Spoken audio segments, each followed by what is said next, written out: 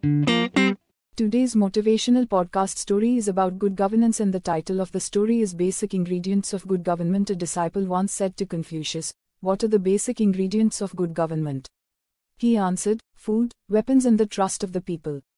"But," continued the disciple, "if you were forced to dispense with one of these, which would you drop?" "Weapons. And if you had to drop one of the other two?" "Food. But without food the people will die. From time immemorial, death has been the lot of human beings. But a people that no longer trusts its ruler is lost indeed." This material may be reproduced without prior permission. Please credit Eclivia Education Foundation and send a copy to Cor House, off CG Road near Parimal Garden, Ellisbridge, Ahmedabad.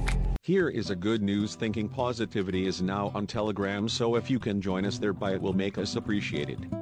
Remember the name Thinking Positivity, PAUSTIVITY, and channel link is https://t.me/thinking_positivity.